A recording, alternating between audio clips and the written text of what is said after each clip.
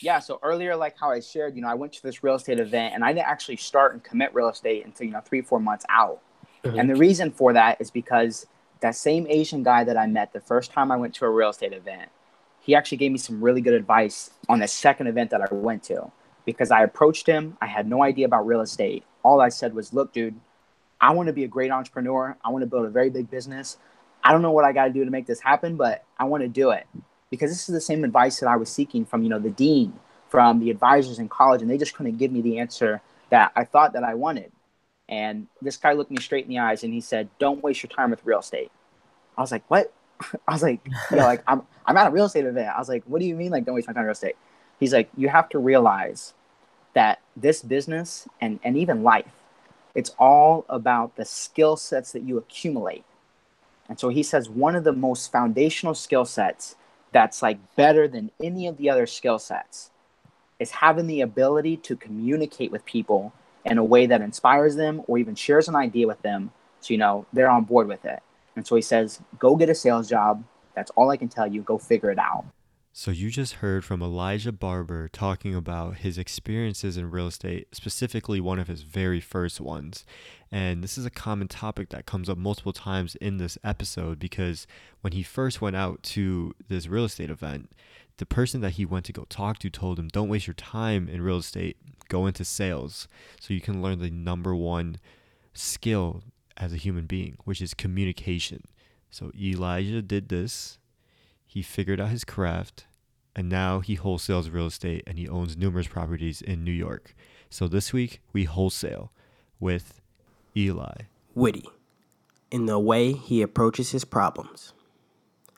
Houses is what he has built his real estate empire on. Optimal, always running as efficiently as possible. Limitless, he's worked so hard that there's no limit to his success. Eager, always searching for more knowledge and wanting more. Sincere, genuinely cares about what he does and the people he meets. Aware of his surroundings and himself.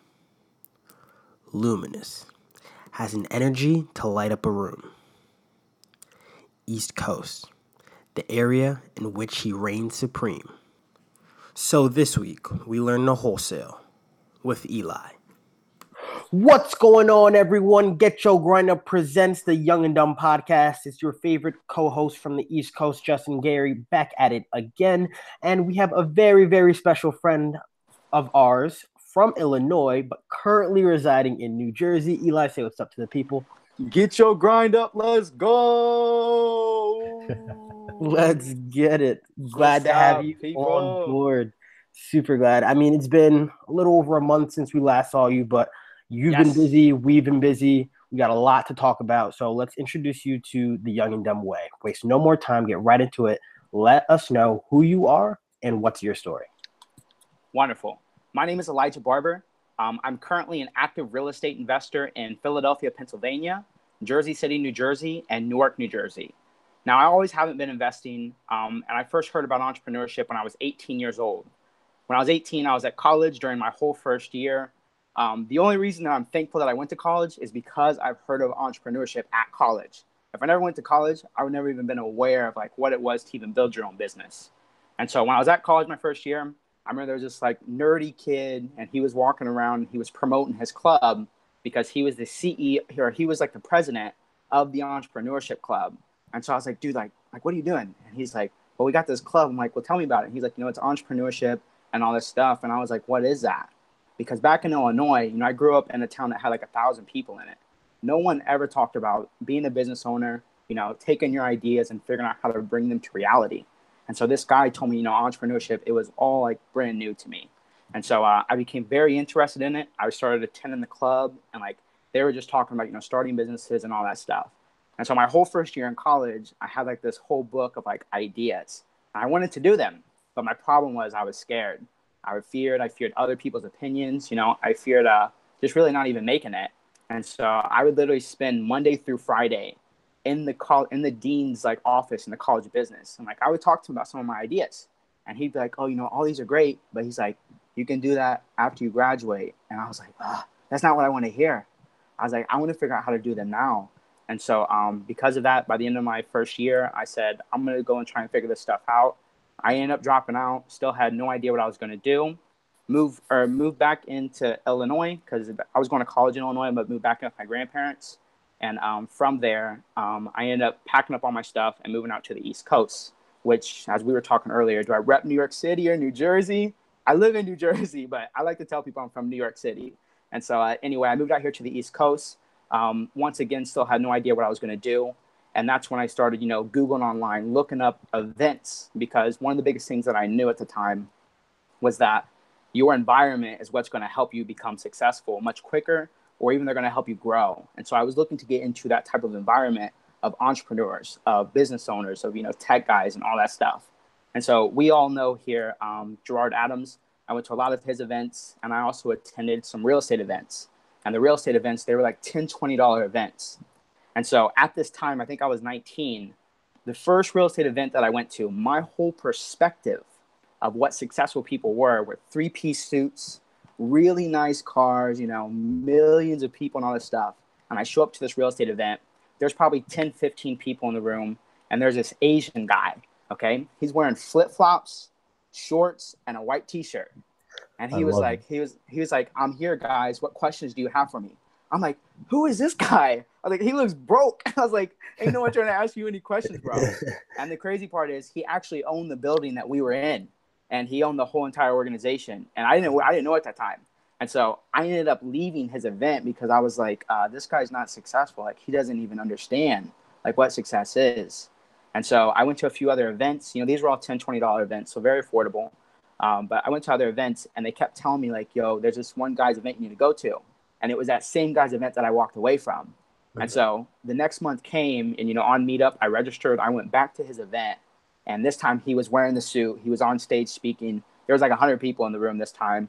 And he was structuring deals, right? Like real estate deals. And the way he was talking about structuring them, I was like, holy shit, like this guy's doing this stuff with like none of his own money.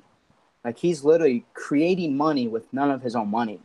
And, when you're 19, 20 years old and you don't have any money to invest or any resources, but the beauty of that event was I got introduced to the idea of just like real estate is real. And now it's my job to figure out how to go full into this and figure it all out. And so that's kind of how my story got started with real estate. I never made the full decision to commit to real estate until like 3 or 4 months after that. Once I made a decision to commit to real estate, it took me 6 months to buy my first investment property. And then from there, I bought like 2 more and then 3 more. And then today I just have a bunch of deals going on in Philadelphia, Newark, and Jersey City. Dude, that is dope. That is crazy story. And I want to break it down specifically at the beginning. You mentioned something really interesting to me. And you said that you met with the dean of your college several times and you talked to him.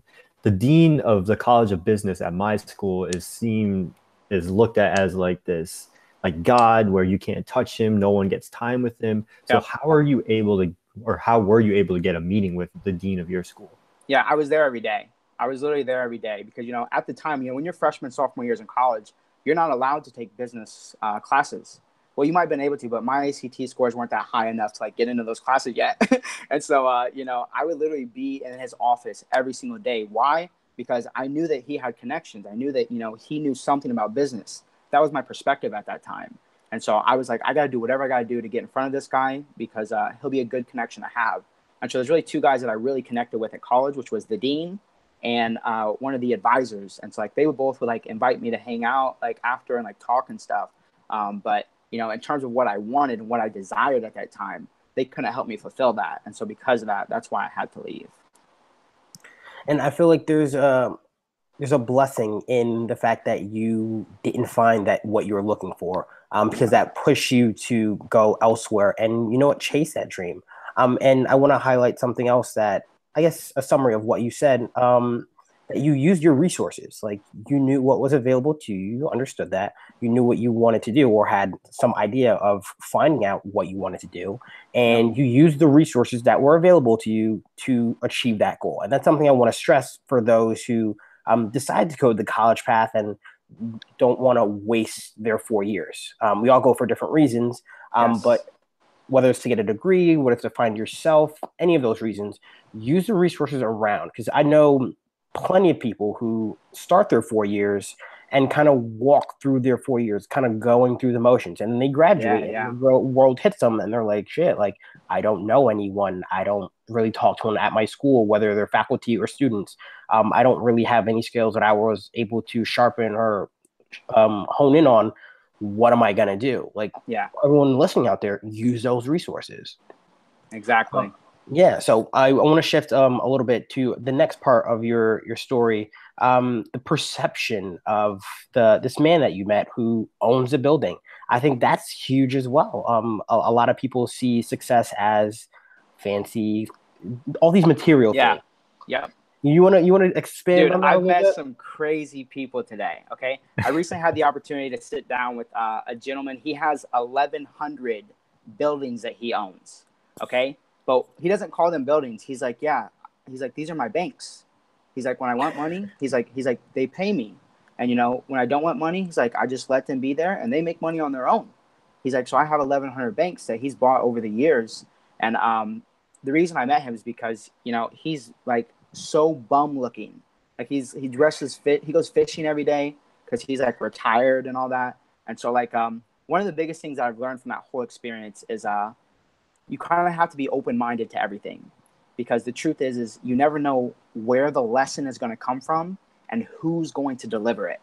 Because if you can just be open minded, and like even through our day to day lives, whether we're in class or actually running a business, dealing with employees and customers, and overseeing projects, if we pay attention to the small details, we'll realize that everything within has a lesson to teach us. Just the question is, are we open minded to receiving, and do we allow for that lesson to come in? And so that's what that whole experience taught me. And today, I don't care if you're a bum, I don't care if you're a three-piece suit. I really just want to have a conversation with you, because based off the conversation, I can figure out what your beliefs, what your thoughts, what your motives are, and then I can figure out, are you someone I want to work with? Are you someone I want to spend time with? Are you someone I want to invest in, and vice versa? And so that was one of the most amazing experiences like I've ever had. I'm sure you guys have had, some crazy experiences like that as well. No, most definitely. And I want, like, how do you get that mindset? How do you create that mindset? Because I feel personally like the way that the school system works, you're kind of like pushed down this kind of one-dimensional mind path. Like Yep. it's you go to college, you have to go to college to be successful. You have to get a 4-year degree. If you're not doing that, if you don't have a 4.0, you're not going to succeed in life. Yeah. But how are you able to kind of open up that mindset? Because I feel so many people lack that, and it hinders them a lot of the time. Hmm.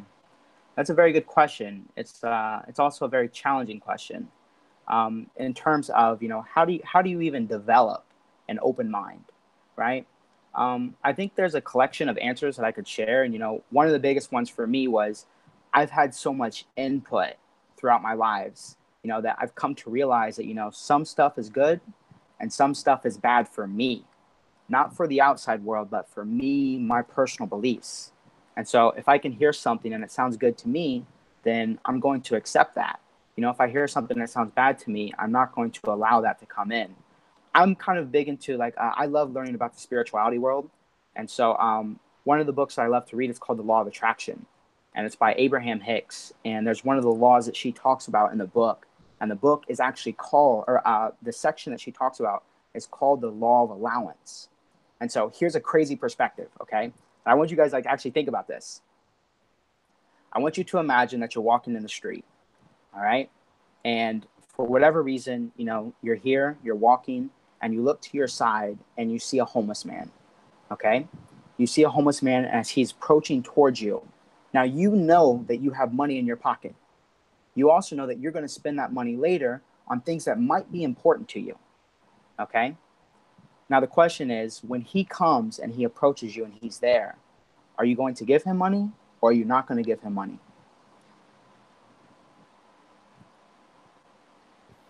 I mean, I'll answer first. Yeah, go ahead.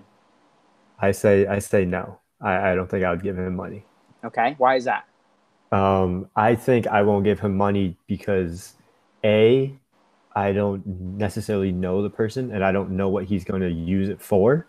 Yep. And I don't necessarily want to promote something that's bad for them. And that might be just because of all the things that have been pushed my way in Yeah. terms of whether it's social media or these social experiments, whatever it may be.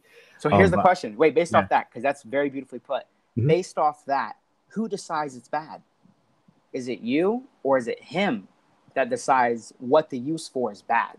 Whose I decision is agree. that? No, I get where you're going with this. I get because let's say this person is a good guy, like quote unquote air quotes good guy, right? Yep. I give him my $10 and he's able to turn it into $1,000 or whatever it may be and help his Yo, family. he's homeless, bro. There's no way he's doing that. No, I know. No, dude, maybe he's able to work the wholesaling world in his All hand. right, come on, let's You go. know what I mean? You know what Yep, I mean? yep, So he's able to provide for his family and he does well. And that's good in my eyes, right? And that's good yes, in the general public's eyes. yep, But let's say this person has fallen down the path and is addicted to drugs or whatever it may be, and he yep, spends that $10 on drugs or something like that. yep. In his eyes, it might be good because he's getting that short-term relief of whatever stress it may be or something like that. But to my eyes, it's not necessarily good because I don't necessarily believe in what he's doing. You know what I'm saying? So I get where you're Absolutely. going with that. And it's an interesting perspective because it's all about where you kind of stand in the situation and who kind of creates all of these rights and wrongs. Well, the better question is why are we in that situation in the first place? Mm-hmm. Why do we allow for ourselves to be in this moment in the first place?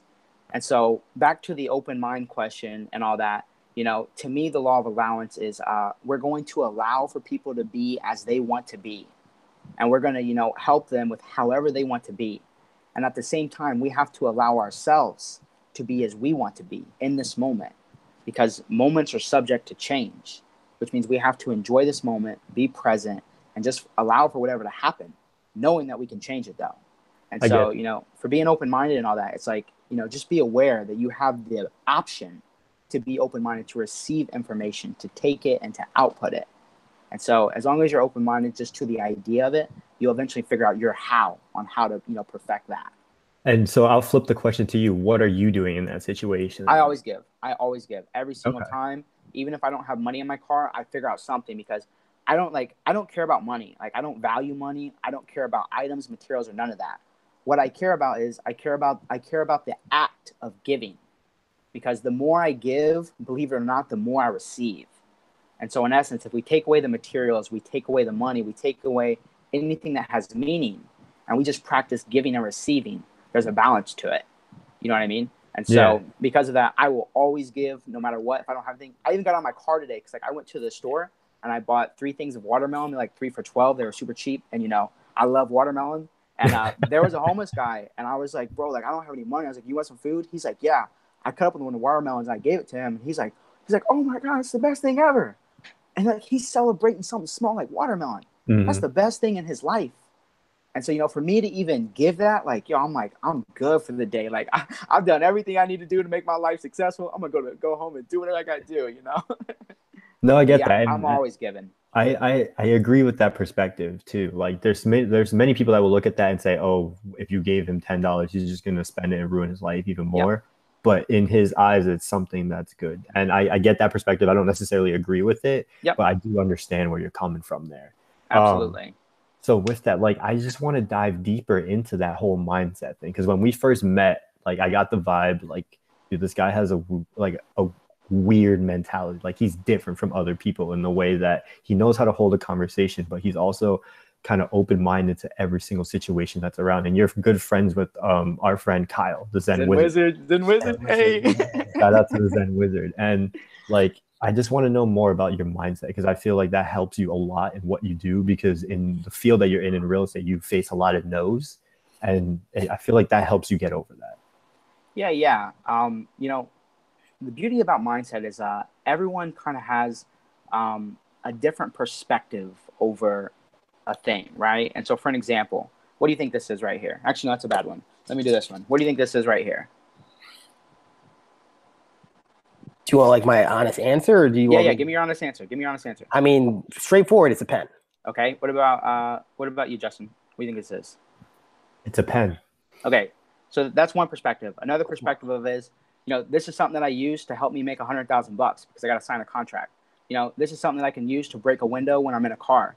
This is something that I can use to like throw at someone when I'm mad at them. right? So just based off that little conversation over what we all know is a pen, we just came up with 4 different perspectives over this pen, right? And so the beauty of mindset is that we're all allowed to have our own thoughts over how we see things. But here's the question. Are our thoughts giving us the results that we want? Because if they're not, we have to change up our thoughts and feelings to give us the results that we want. And so the only reason that, like, you know, I'm open-minded right now is because I used to be closed-minded. And that was in high school. And that's when I worked 4 jobs, busting my ass, 100-hour weeks. And I only made like $20,000 in 4 years. I was closed-minded because that's all I knew. And then, you know, I come out here to the East Coast and I meet some crazy people like that are killing it in the real estate industry, but much more, they're killing it with life. And what they were all open-minded. And I was like, let me try open-minded. Let me try to be a little open-minded. And I did that. And my life just started changing. Because this is the thing. There are 2 ways to handle things with life. There's the easy way and there's the hard way. You're going to run into people all the time. They're going to be like, oh, this is so hard. This is hard. This is hard. And I too used to believe that. But the truth at the end of the day is if it's hard, it's because you're doing something wrong. Because there's 2 ways to live. There's the easy way and there's the hard way. And so if you're living right now and it's hard, you just need to change up your perspective, change up your thoughts, change up your beliefs and your feelings, and figure out how to live the easy way. And that's what I had to tune into. And I tuned into that reality. And I just, you know, I visualized it. I took the idea and I had to figure out how to bring it to life. And that's what I did. And would you attribute some of your, I guess, your progression into your mindset towards coming to a larger city like New York or to the Northeast in general? I would say it's a collection of everything. Because the truth is, you know, for me to not go to college, I would not be here today. You know, for me not to move out to New York, to the New York, New Jersey area, like there's no way I would have made some of the connections I would have made. I would never met you guys. You know, I would never had this opportunity to even share this stage. And so for me to say it's contributed to, you know, the move, absolutely. But it's also contributed to everything that I've evolved from throughout my whole life process, which is made for who I am today. And it's only going to continue to make for who I will be tomorrow and the next day and the next day, which is always subject to evolving. Yeah, I love that answer. And that leads perfectly into what I want to talk about. And we kind of got sidetracked about mindset and everything. So back No, kind of to that's the beauty, bro. That's the beauty, dog. Come on, yo. That is that's the beauty of it. I love it. But let's talk about real estate. How did you get started in real estate? What did you start doing? Because no one goes from zero to investing in all these different properties. There's a process to kind of get there. So let's dive deep on that right now. Yeah, so earlier, like how I shared, you know, I went to this real estate event and I didn't actually start and commit real estate until, you know, 3-4 months out. Mm-hmm. And the reason for that is because that same Asian guy that I met the first time I went to a real estate event, he actually gave me some really good advice on the second event that I went to. Because I approached him, I had no idea about real estate. All I said was, look, dude, I want to be a great entrepreneur. I want to build a very big business. I don't know what I got to do to make this happen, but I want to do it. Because this is the same advice that I was seeking from, you know, the dean, from the advisors in college, and they just couldn't give me the answer that I thought that I wanted. And this guy looked me straight in the eyes and he said, don't waste your time with real estate. I was like, what? I was like, you know, like I'm at a real estate event. I was like, what do you mean, like, don't waste my time with real estate? He's like, you have to realize that this business and even life, it's all about the skill sets that you accumulate. And so he says one of the most foundational skill sets that's like better than any of the other skill sets is having the ability to communicate with people in a way that inspires them or even shares an idea with them. So, you know, they're on board with it. And so he says, go get a sales job.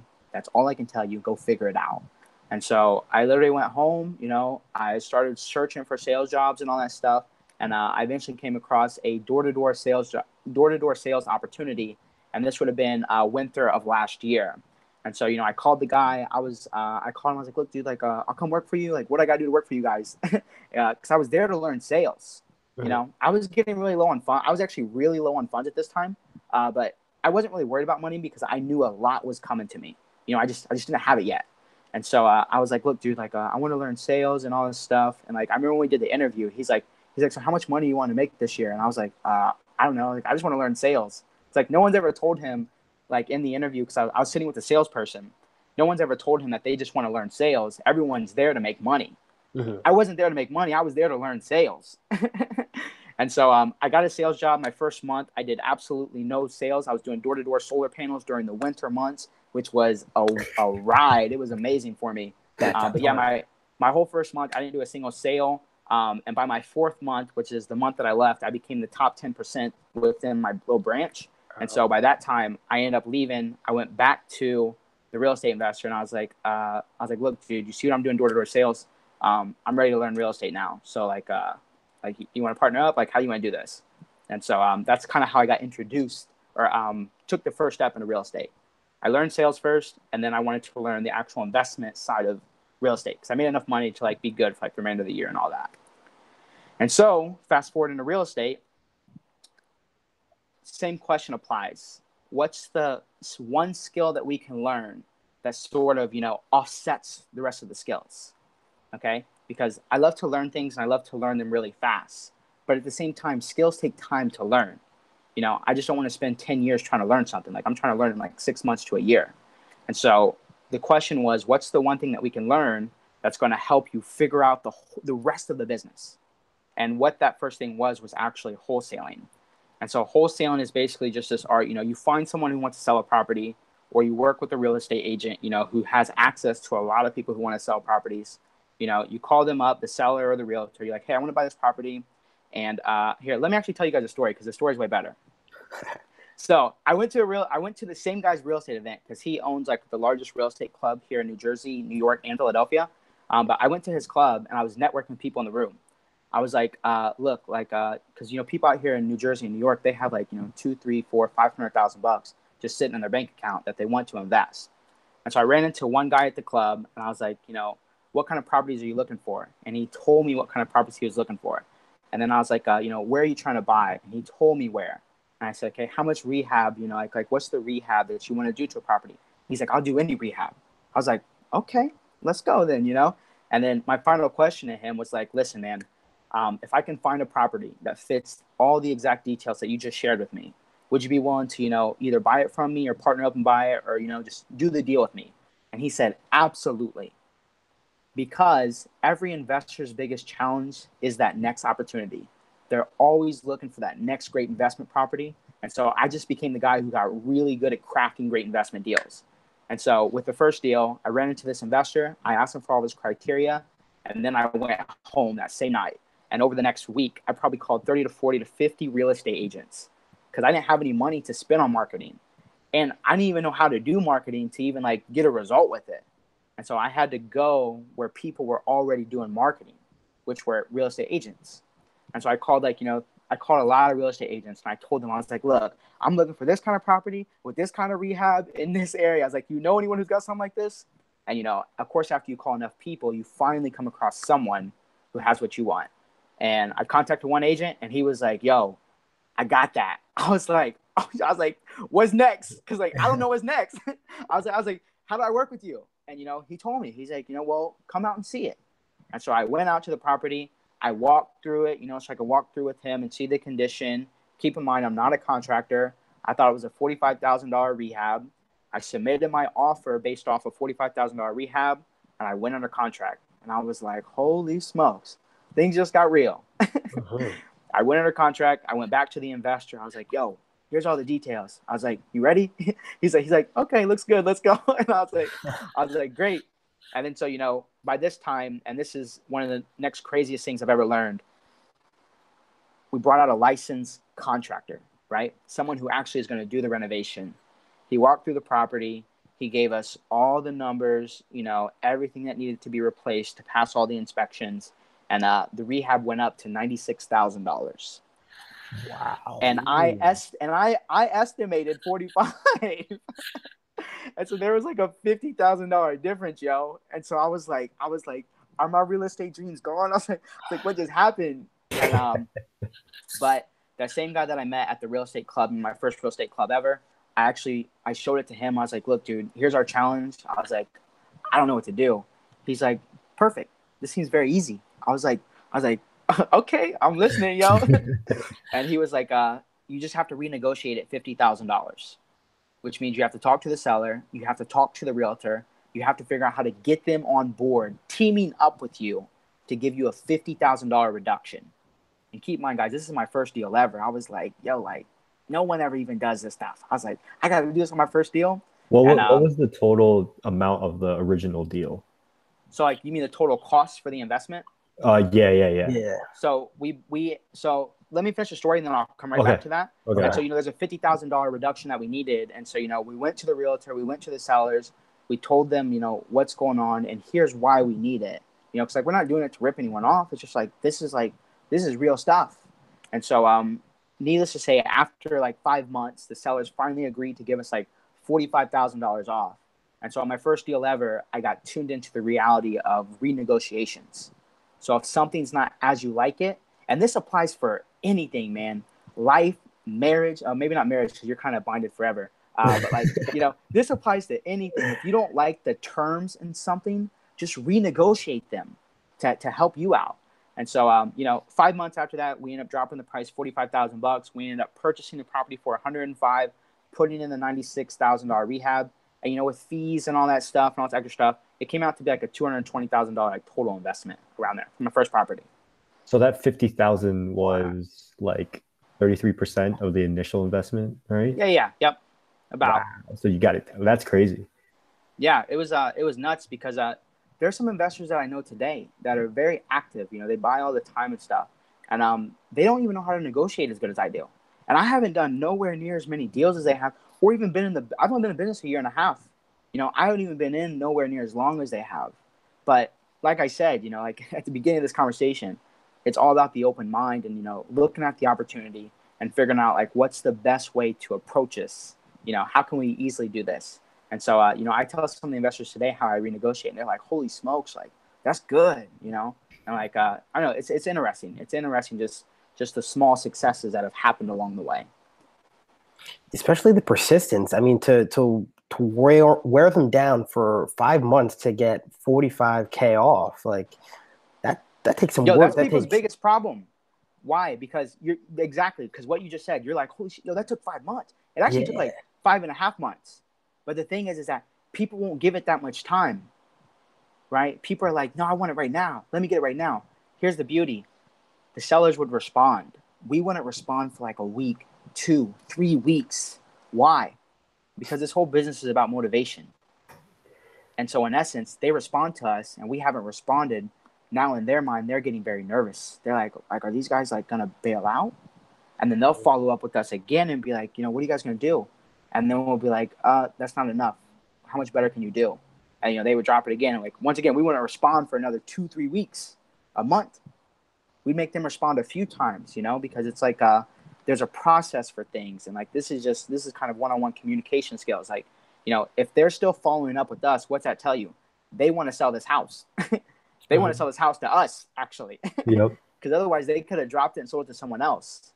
But, yeah, man. So that's the reason it took so long. It's like we were very slow with our response on purpose, though. So that was a partnership between you and the investor, correct? Yes. Okay. Yep. And so what I did on that first deal was I ended up wholesaling it, right? I ended up wholesaling it, which was mean, I went under contract and then I assigned my rights of the contract to the end investor, and I get paid a fee to leave like all my interests of the contract. And so in essence, like in high school, I worked 4 jobs and I saved up $20,000 and I bought a car. It's the same car I drive today. And literally in a matter of 6 months, I made $15,000 off my first deal, which was crazy to me because like I said, like all of this has just been like reality shifts. It's all been a reality shift, because like before I think you had to work hard, had to work a long time, lots of hours and all this stuff. Guys, my first deal, it really didn't take very much time. I called the realtor, I drove out, I saw the property, and then like we just like communicated via email, like, and we responded like, like it took like 10 minutes to respond. And so my total time invested was like, 2 hours, 2.5 hours at the most to make 15,000, which is crazy when I come from a reality of working 100 hours to make like a $500 paycheck. And so it's crazy. Real estate. It's all been like a huge mind shift for me, and I love it because of that. Definitely. And I feel like people who hear those numbers, right, they get really excited. Like it's kind of like a get rich. Don't even worry about the numbers. Exactly. The numbers don't mean anything. It's more a matter of the process. As long as you understand the process, you can actually do way better numbers, and you can even do worse numbers too. It just depends on how well you know your process. Most definitely. And like I want to dive deeper into that because I feel like people who are listening, they hear those numbers and they hear the word wholesaling and they'll look it up. And when you look it up, because I've looked it up over the past week or so, Yeah. and it's a whole bunch of I can make you rich quick, or how I made $115,000 in a week or whatever, Yep. right? So can you talk to people about more things that these gurus aren't necessarily telling them at face value? Yeah.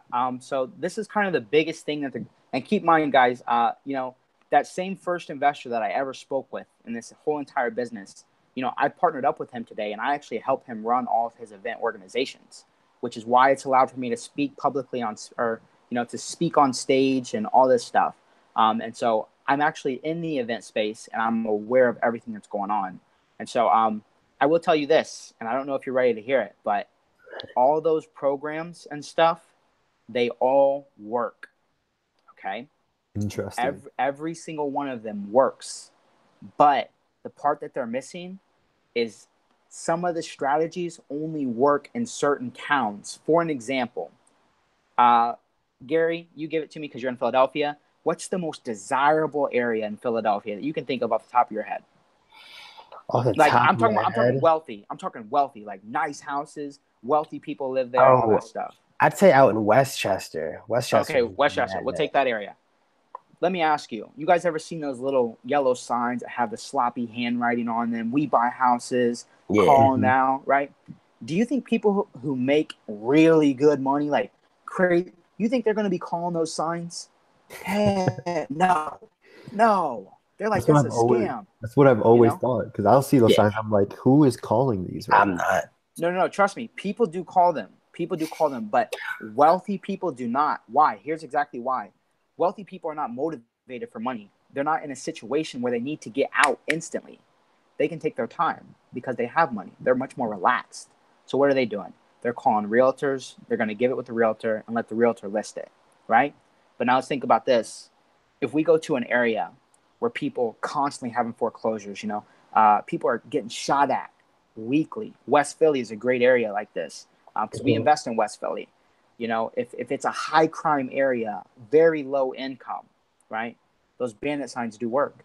And the reason is because the people who are calling in those areas, they want to get out of their situation. They don't want to pay a realtor fee. They don't want to pay all these additional fees. They just want someone to help them sell it now.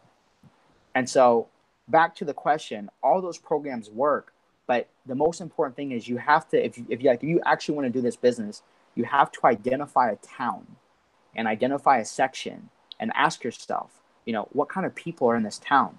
What's going to be the best way to get in touch with these people, to get them to even want to sell with me? And so that's just kind of one example.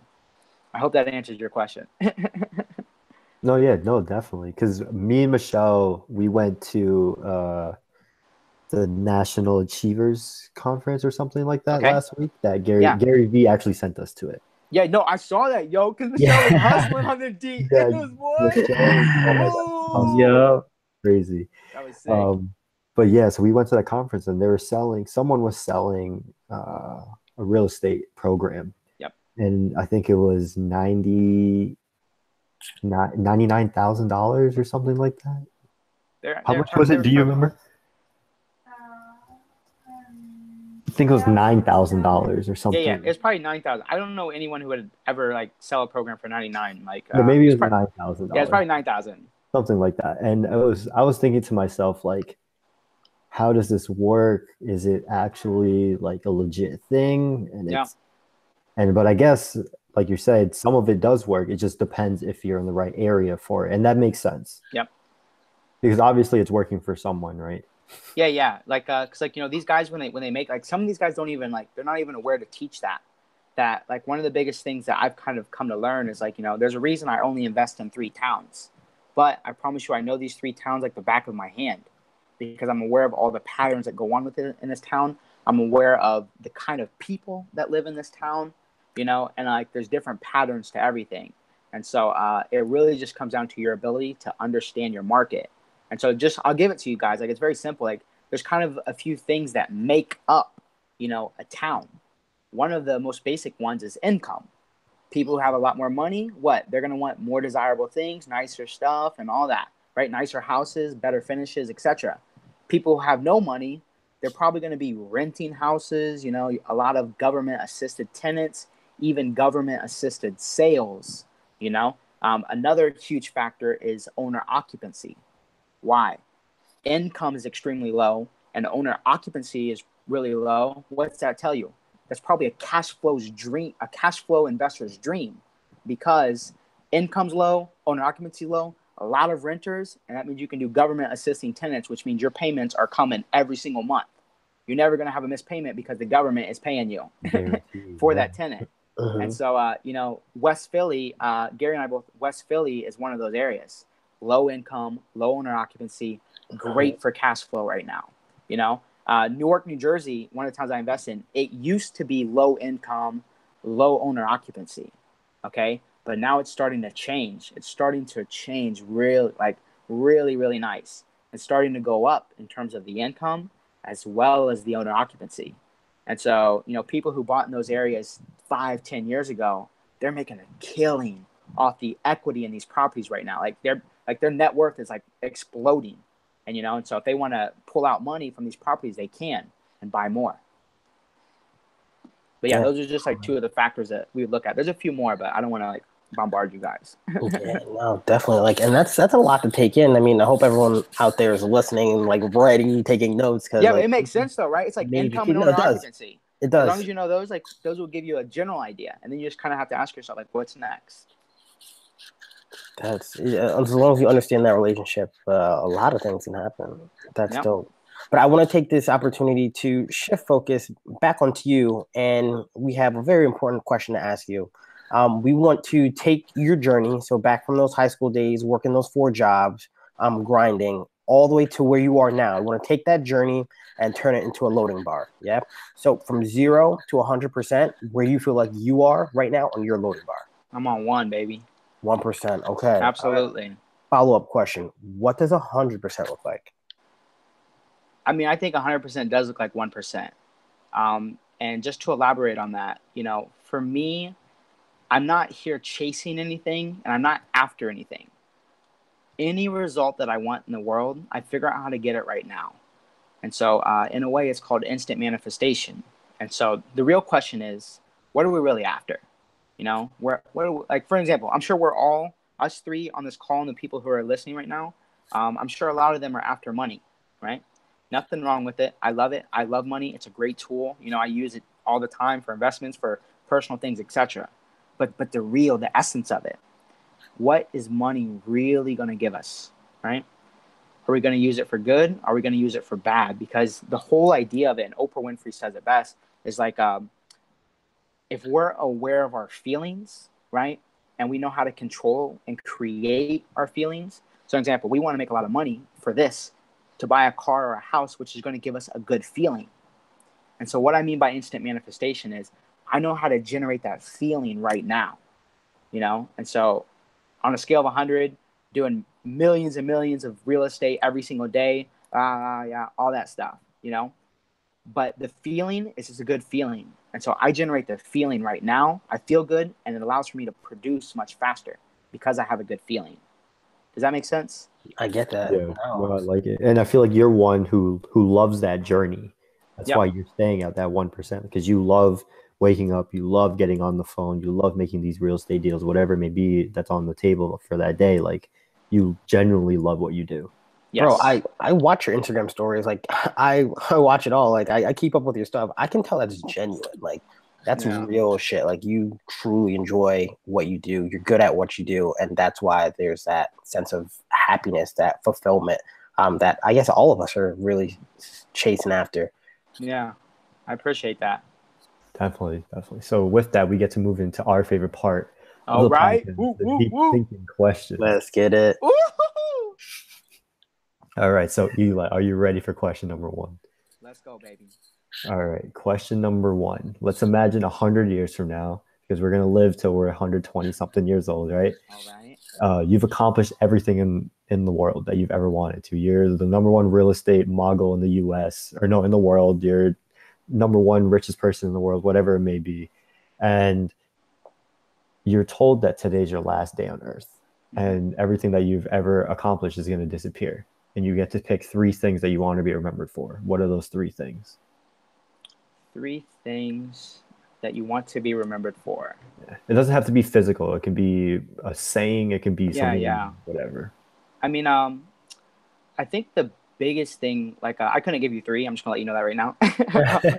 I think the biggest thing that I would kind of like to share with everyone, and it's kind of one of the most important things, is that life and everything that happens within life, it's all a choice, and it's a choice that we must make every single day. And so, in terms of the results that we get, in terms of the decisions that we have, in terms of the people that we hang out with, at the end of the day, we are the ones to make that final choice to allow it and to not allow it. And so in essence, if I were to be remembered as anything, it's just for that nice little expression that we have the choice on how we want to live, who we want to live with, and, we create our own reality.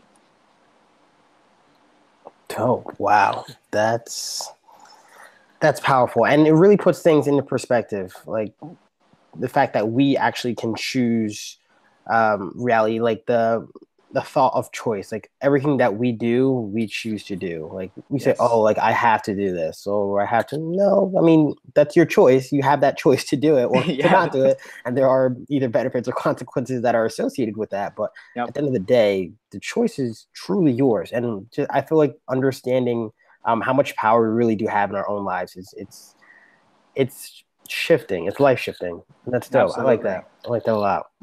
Okay, so we're going to hit you with question number 2. On this last day as well. Maybe. Yeah, this is a lot of last this last day, man. Come on, yo. Aside from the one thing that you left behind, you look on your shelf. You go to one of your the houses that you own. You look on the shelf, and there happens to be a book. That book is your autobiography of your entire life, from day 1 to day or year 220, whatever. Yeah. You open up the first chapter of that book, and it's your entire life up to this very second. What is that chapter called? Yo, that chapter's called The Alchemist. Yo, listen, if y'all ain't read The Alchemist, oh my God, y'all have to pick it up. And like, The Alchemist is a long book, but that whole book is like my life, because alchemy is this essence of taking nothing. I love alchemy. Turning it into something, right? And so Will Smith, I remember he introduced the book to me, but here's the biggest thing, is that when we were younger, there was nonfiction, which is like real. Those are real books, right? And then there was fiction, which is not real. But to give you the truth, I look at fiction and nonfiction as though everything is real. Because for the fiction books, because The Alchemist is a fiction book, in essence. But if you read it, you'll understand that there are so many, ideas and theories that we can use in our life. And one of the things that they say in The Alchemist is, I know we're kind of talking about a book, but this book, like, it's my life. And so you guys have read The Alchemist, right? I have not. Yo, I've heard of it, but I'm going to order it for you, dog. Send me your address. I'm going to send it to you tonight. Yo, I promise you, I'll get it from Amazon right now. Okay? Do the Amazon one-day shipping is going to show up on my door. I'll have it for you tomorrow, dog. But listen, go ahead. No, the closest thing I've got to alchemy, I played the little Alchemist game. I think it's on iTunes, and it's dope. But I didn't even know that was real. Oh, it's dope. It's real dope. You're gonna get I have to look into it. Now. Yeah, I'm gonna have to look into that. But in The Alchemist, they talk about one way to cure everything, like anything that's struggle for you in your life right now. The only way, and I don't know if I believe this fully, but I like the idea. The only way to cure everything is to actually take action on it. And so it's like whatever's holding us back, whoever is holding us back, we must take action on that specific thing to progress it forward. And so that's one idea that was shared in this fiction book that's not supposed to be real. Yo, that idea alone is like so real, And so the first chapter would definitely be alchemy, because I believe in it, I've lived it, and I believe I am the alchemist. Okay, I like it. I definitely like it. For question number 3, let's imagine you get to choose 3 people that you want to work with, whether it's a real estate deal, whether it's selling them a real estate house, whatever it may be. Who are those 3 people that you want to work with? Like name? Like, Yeah, gotta be real people? Yeah, real people. I mean, I guess it could be a fictional character too, I guess. Like if you want to build the Hogwarts hotel for Harry Potter. Oh, dude. Actually, no, like, dude, that's actually it, yo. That's actually it, bro. That would be I love Harry Potter. And so I guess like I don't really have 3 people, but like 3 ideas that I will definitely be embarking on, throughout my years of life. I definitely love the ideas behind Harry Potter and the fiction world and creating movies. And so someone within that industry. Another thing that I deeply love is art.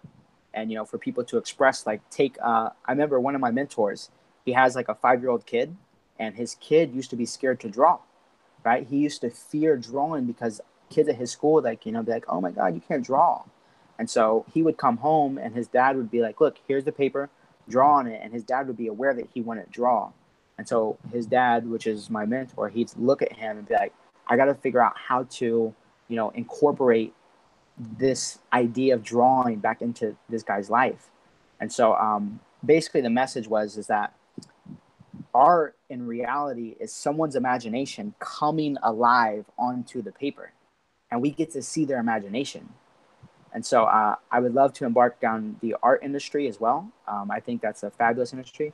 And the last one would be, I don't know. I have no idea what the last one would be, but those would definitely be 2. People, I guess. I can get behind those. I can get behind those. All right. So this is that shameless plug I was talking about earlier. For us, young and dumb is being young, which is a relative term. Dedicated, up and coming, motivated, and bold. That's what young and dumb means to us. But What does it mean to you? I think it's someone who's not afraid to make mistakes. Because the whole theory behind young and dumb is what? In essence, we're allowed to make mistakes because at the same time, we can also fix all the mistakes that we've ever made in life. And so that's what I would take away from the interaction that I've had with you lovely people, as well as your ideas and beliefs behind what you've created. Definitely. That's awesome, man. Because it's like I feel like people want it to be such a positive term, but the way they say it in such a negative connotation that young and dumb has this negative connotation towards it. But I feel like the best way for the younger generations to kind of thrive is to get over that kind of fear of failure and being young and dumb in the essence of being able to try whatever you want to be. Yeah, dude. Whenever we're all like 60, we're still going to be young and dumb, bro. Exactly. No, definitely. But I don't know. I feel like we need to change. Like we'll have like a second version of this podcast, like old and wise or something like that. Or we gotta forever stay young and dumb. Forever young and dumb, yo. Come on. Forever young and dumb, definitely. All right. So before we ask our last question, where can people follow you on either Instagram, wherever you want to be found? Yeah. So right now, like I love Instagram. I think it's such a fun platform just to connect with people, just like I've connected with all of you guys. Mm-hmm. So I would definitely love to connect with you guys on Instagram at Elijah Barber 1. That's Eli and then Barber like a barbershop. No, I don't cut hair. Yes, my hair is blonde, but I did not do this. Eli Barber 1 and Facebook as well at Elijah Barber. I'd love to connect with you guys on there. Awesome. Dope. So if you guys want any advice on real estate or even just having a dope conversation with him, hit him up in the DMs. He's always answering. So final question. Oh, drum roll, please. You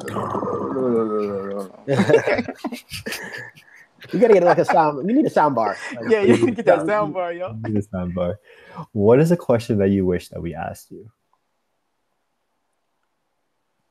Dang, yo, this is a good question.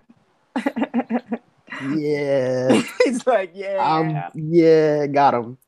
The funniest I know, is when I asked this question. I think you guys are very good at this, and of course, you guys have progressed a lot from the first one. Because I went and actually listened to your first one, and then I listened to your one with Ant because I like Ant, and of course I listened to Zen Wizard one as well. And it's been nice to see the progression that you guys have made from podcast to podcast, and your level of questions and your style of asking the questions. And so, in all honesty, I think you guys are a great host, and I've had a lot of fun today. Thank you. And I agree with that. I mean, I really enjoyed myself. This is, again, one of our longer episodes, but 100% worth it. You know what I mean? We had great conversation, which is something that we won't pass up at any time. I learned a lot. I'm sure Justin can say the same. And I feel like the listeners got a lot out of this. And, we got to reconnect. So definitely a great ass night. Absolutely.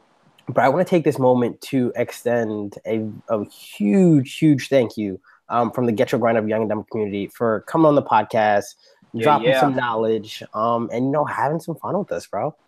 I appreciate it. The vibes are always nice with y'all. Let's go. Yes. And for all of you listening out there, if you want to learn a little bit more about Eli, who's wise, well beyond his years, find him on our page, getyourgrindup.com, or on social, Facebook, Twitter, Instagram at Get Your Grind Up. We will be back next week with another incredible episode of the Young and Dumb podcast. It's your favorite co-host from the East Coast. We'll see you guys very soon. Never forget, we are all young and dumb.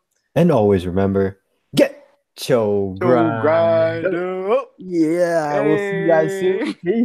Peace.